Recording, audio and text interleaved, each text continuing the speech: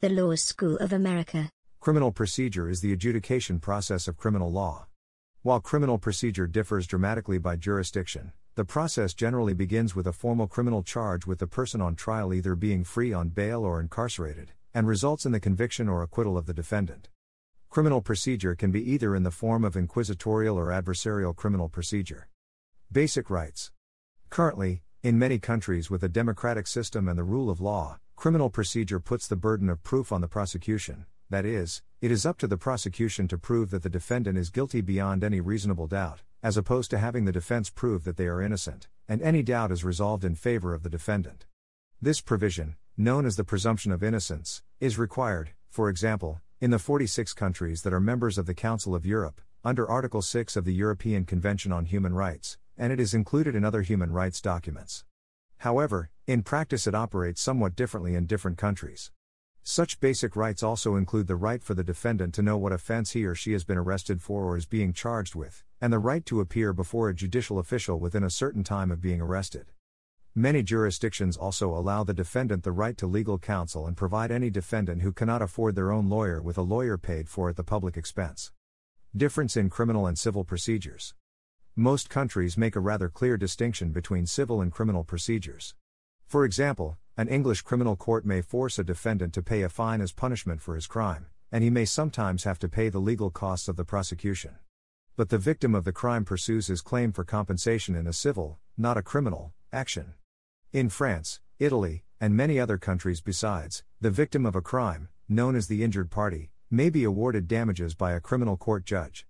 The standards of proof are higher in a criminal action than in a civil one since the loser risks not only financial penalties but also being sent to prison, or, in some countries, execution. In English law the prosecution must prove the guilt of a criminal beyond reasonable doubt, but the plaintiff in a civil action is required to prove his case on the balance of probabilities. Beyond reasonable doubt is not defined for the jury which decides the verdict, but it has been said by appeal courts that proving guilt beyond reasonable doubt requires the prosecution to exclude any reasonable hypothesis consistent with innocence. Plumb vr. In a civil case, however, the court simply weighs the evidence and decides what is most probable. Criminal and civil procedure are different. Although some systems, including the English, allow a private citizen to bring a criminal prosecution against another citizen, criminal actions are nearly always started by the state. Civil actions, on the other hand, are usually started by individuals. In Anglo-American law, the party bringing a criminal action, that is, in most cases, the state, is called the prosecution, but the party bringing a civil action is the plaintiff. In both kinds of action the other party is known as the defendant. A criminal case in the United States against a person named Ms. Sanchez would be entitled United States v., short for versus, or against, Sanchez if initiated by the federal government. If brought by a state, the case would typically be called State v. Sanchez or People v. Sanchez. In the United Kingdom, the criminal case would be styled R., short for Rex or Regina, that is, the King or Queen, v. Sanchez. In both the United States and the United Kingdom, a civil action between Ms. Sanchez and a Mr. Smith would be Sanchez v. Smith if started by Sanchez and Smith v. Sanchez if begun by Smith. Evidence given at a criminal trial is not necessarily admissible in a civil action about the same matter, just as evidence given in a civil cause is not necessarily admissible on a criminal trial. For example, the victim of a road accident does not directly benefit if the driver who injured him is found guilty of the crime of careless driving. He still has to prove his case in a civil action. In fact, he may be able to prove his civil case even when the driver is found not guilty in the criminal trial. If the accused is given evidence on his trial, he may be cross-examined on those statements in a subsequent civil action regardless of the criminal verdict. Once the plaintiff has shown that the defendant is liable, the main argument in a civil court is about the amount of money, or damages, which the defendant should pay to the plaintiff. Differences between civil law and common law systems. The majority of civil law jurisdictions, civil law as a type of law system, not as opposed to criminal law, follow an inquisitorial system of adjudication, in which judges undertake an active investigation of the claims by examining the evidence at the trial, while other judges contribute likewise by preparing reports. In common law systems, the trial judge presides over proceedings grounded in the adversarial system of dispute resolution, where both the prosecution and the defense prepare arguments to be presented before the court. Some civil law systems have adopted adversarial procedures. Proponents of either system tend to consider that their system defends best the rights of the innocent. There is a tendency in common law countries to believe that civil law or inquisitorial systems do not have the so-called presumption of innocence, and do not provide the defense with adequate rights. Conversely, there is a tendency in countries with an inquisitorial system to believe that accusatorial proceedings unduly favor rich defendants who can afford large legal teams, and are very harsh on poorer defendants. A fair trial is a trial which is conducted fairly, justly, and with procedural regularity by an impartial judge. Various rights associated with a fair trial are explicitly proclaimed in Article 10 of the Universal Declaration of Human Rights, the Sixth Amendment to the United States Constitution, and Article 6 of the European Convention of Human Rights, as well as numerous other constitutions and declarations throughout the world. There is no binding international law that defines what is not a fair trial. For example, the right to a jury trial and other important procedures vary from nation to nation. Definition in international human rights law. The right to fair trial is very helpful to explore in numerous declarations which represent customary international law, such as the Universal Declaration of Human Rights, UDHR. Though the UDHR enshrines some fair trial rights, such as the presumption of innocence until the accused is proven guilty, in Articles 6, 7, 8 and 11, the key provision is Article 10, which states that everyone is entitled in full equality to a fair and public hearing by an independent and impartial tribunal, in the determination of his rights and obligations and of any criminal charge against him. Some years after the UDHR was adopted, the right to a fair trial was defined in more detail in the International Covenant on Civil and Political Rights, ICPR. The right to a fair trial is protected in Articles 14 and 16 of the ICPR, which is binding in international law on those states that are party to it. Article 14.1 establishes the basic right to a fair trial, Article 14.2 provides for the presumption of innocence, and Article 14.3 sets out a list of minimum fair trial rights in criminal proceedings. Article 14.5 establishes the right of a convicted person to have a higher court review the conviction or sentence, and Article 14.7 prohibits double jeopardy. Article 14.1 states that all persons shall be equal before the courts and tribunals. In the determination of any criminal charge against him, or of his rights and obligations in a suit at law, everyone shall be entitled to a fair and public hearing by a competent, independent and impartial tribunal established by law. The press and the public may be excluded from all or part of a trial for reasons of morals, public order or national security in a democratic society, or when the interest of the private lives of the parties so requires, or to the extent strictly necessary in the opinion of the court in special circumstances where publicity would prejudice the interests of justice, but any judgment rendered in a criminal case or in a suit at law shall be made public except where the interest of juvenile persons otherwise requires or the proceedings concern matrimonial disputes or the guardianship of children. Geneva Conventions. The Geneva Conventions, GC, and their additional protocols, APs, require that any prisoners of war facing a judicial proceeding receive a fair trial. For example, Articles 102 to 108 of the 1949 Third Geneva Convention detail requirements for the fairness of trials against prisoners of war.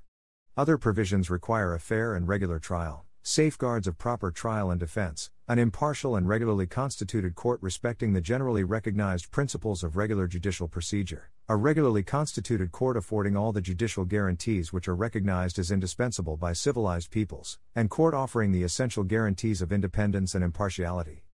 Definition in regional human rights law. The right to a fair trial is enshrined in Articles 3, 7 and 26 of the African Charter on Human and People's Rights, UCHPR. The right to a fair trial is also enshrined in Articles 5, 6 and 7 of the European Convention on Human Rights and Articles 2 to 4 of the 7th Protocol to the Convention. The right to a fair trial is furthermore enshrined in Articles 3, 8, 9 and 10 of the American Convention on Human Rights. Relationship with other rights. The right to equality before the law is sometimes regarded as part of the right to a fair trial. It is typically guaranteed under a separate article in international human rights instruments. The right entitles individuals to be recognized as subject, not as object, of the law. International human rights law permits no derogation or exceptions to this human right. Closely related to the right to a fair trial is the prohibition on ex post facto law, or retroactive law, which is enshrined in human rights instruments separately from the right to fair trial and cannot be limited by states according to the European Convention on Human Rights and the American Convention on Human Rights. Fair trial rights. The right to a fair trial has been defined in numerous regional and international human rights instruments. It is one of the most extensive human rights, and all international human rights instruments enshrine it in more than one article. The right to a fair trial is one of the most litigated human rights and substantial case law that has been established on the interpretation of this human right. Despite variations in wording and placement of the various fair trial rights, international human rights instruments define the right to a fair trial in broadly the same terms. The aim of the right is to ensure the proper administration of justice. As a minimum, the right to fair trial includes the following fair trial rights in civil and criminal proceedings: the right to be heard by a competent, independent, and impartial tribunal, the right to a public hearing, the right to be heard within a reasonable time, the right to counsel, and the right to interpretation. States may limit the right to a fair trial or derogate from the fair trial rights only under circumstances specified in the human rights instruments. In civil and criminal proceedings, the European Court of Human Rights and the Inter-American Court of Human Rights have clarified that the right to a fair trial applies to all types of judicial proceedings, whether civil or criminal. According to the European Court of Human Rights, Article 6 of the European Convention on Human Rights and the fair trial rights apply to all civil rights and obligations created under domestic law and therefore to all civil proceedings. Refer to APE Uldo Zotenek Sovetsij and others v. Hungary 2000. In administrative proceedings, both the European Court of Human Rights and the Inter-American Court of Human Rights have clarified that the right to a fair trial applies not only to judicial proceedings, but also administrative proceedings. If an individual's right under the law is at stake, the dispute must be determined through a fair process. In special proceedings, in Europe, special proceedings may also be subject to Article 6 of the European Convention on Human Rights. In Mills v. the United Kingdom 2001, the European Court of Human Rights held that a court-martial was subject to Article 6 because the defendants had been accused of what the court considered to be serious crime, assault with a weapon and wounding. The African Commission on Human and People's Rights, ACHPR, frequently deals with instances where civilians are tried by military tribunals for serious crimes. The ACHPR has held that on the face of it, military courts do not satisfy civilians' right to a fair trial. Refer to Constitutional Rights Project v. Nigeria. In this respect, the ACHPR has reaffirmed the right to counsel as essential in guaranteeing a fair trial. The ACHPR held that individuals have the right to choose their own counsel and that giving the military tribunal the right to veto a counsel violates the right to a fair trial. In the United Kingdom, right to a fair trial in the United Kingdom is guaranteed by Article 6 of the Human Rights Act 1998. Between 1971 and 1975, the right to a fair trial was suspended in Northern Ireland.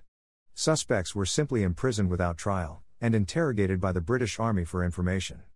This power was mostly used against the Catholic minority. The British government supplied deliberately misleading evidence to the European Court of Human Rights when it investigated this issue in 1978. The Irish government and human rights group Amnesty International requested that the ECHR reconsider the case in December 2014. 3 court cases related to the Northern Ireland conflict that took place in mainland Britain in 1975 and 1976 have been accused of being unfair, resulting in the imprisonment of the Birmingham 6, Guildford 4, and Maguire 7. These convictions were later overturned, though an investigation into allegations that police officers perverted the course of justice failed to convict anyone of wrongdoing. The United Kingdom created an act, the Special Immigration Appeals Act in 1997, which then led to the creation of the Special Immigration Appeals Commission, SIAC. It allowed for secret evidence to be stated in court, however, it provides provisions for the anonymity of the sources and information itself. The judge has the power to clear the courtroom of the public and press, and the appellant if need be, if sensitive information must be relayed. The appellant is provided with a special advocate, who is appointed in order to represent their interests, however no contact can be made with the appellant after seeing the secret evidence. SIAC is mostly used for deportation cases, and other cases of public interest. Secret evidence has seen increased use in UK courts. Some argue that this undermines the British criminal justice system, as this evidence may not come under proper democratic scrutiny. Secret evidence can now be used in wide range of cases including deportations hearings, control orders proceedings, parole board cases, asset freezing applications, pre-charge detention hearings in terrorism cases, employment tribunals and planning tribunals. In England and Wales, the origin of right to fair trial and right to be heard can be traced back in the Magna Carta Act, 1215. Article 39 of the Act speaks about fair trial and punishment by a competent court after the trial. Juries and a fair trial. The rationale for a jury was that it offers a check against state power. Under Article 6 of the ECHR, the right to a fair trial implies that the accused and public must be able to understand the verdict. Trials decided by jury, as they do not provide reasons for their decision, therefore do not allow for this. In Taxke v. Belgium, a violation of Article 6(1) was found. The court also implied a right to a reasoned verdict, irrespective of whether that was given by a judge or a jury.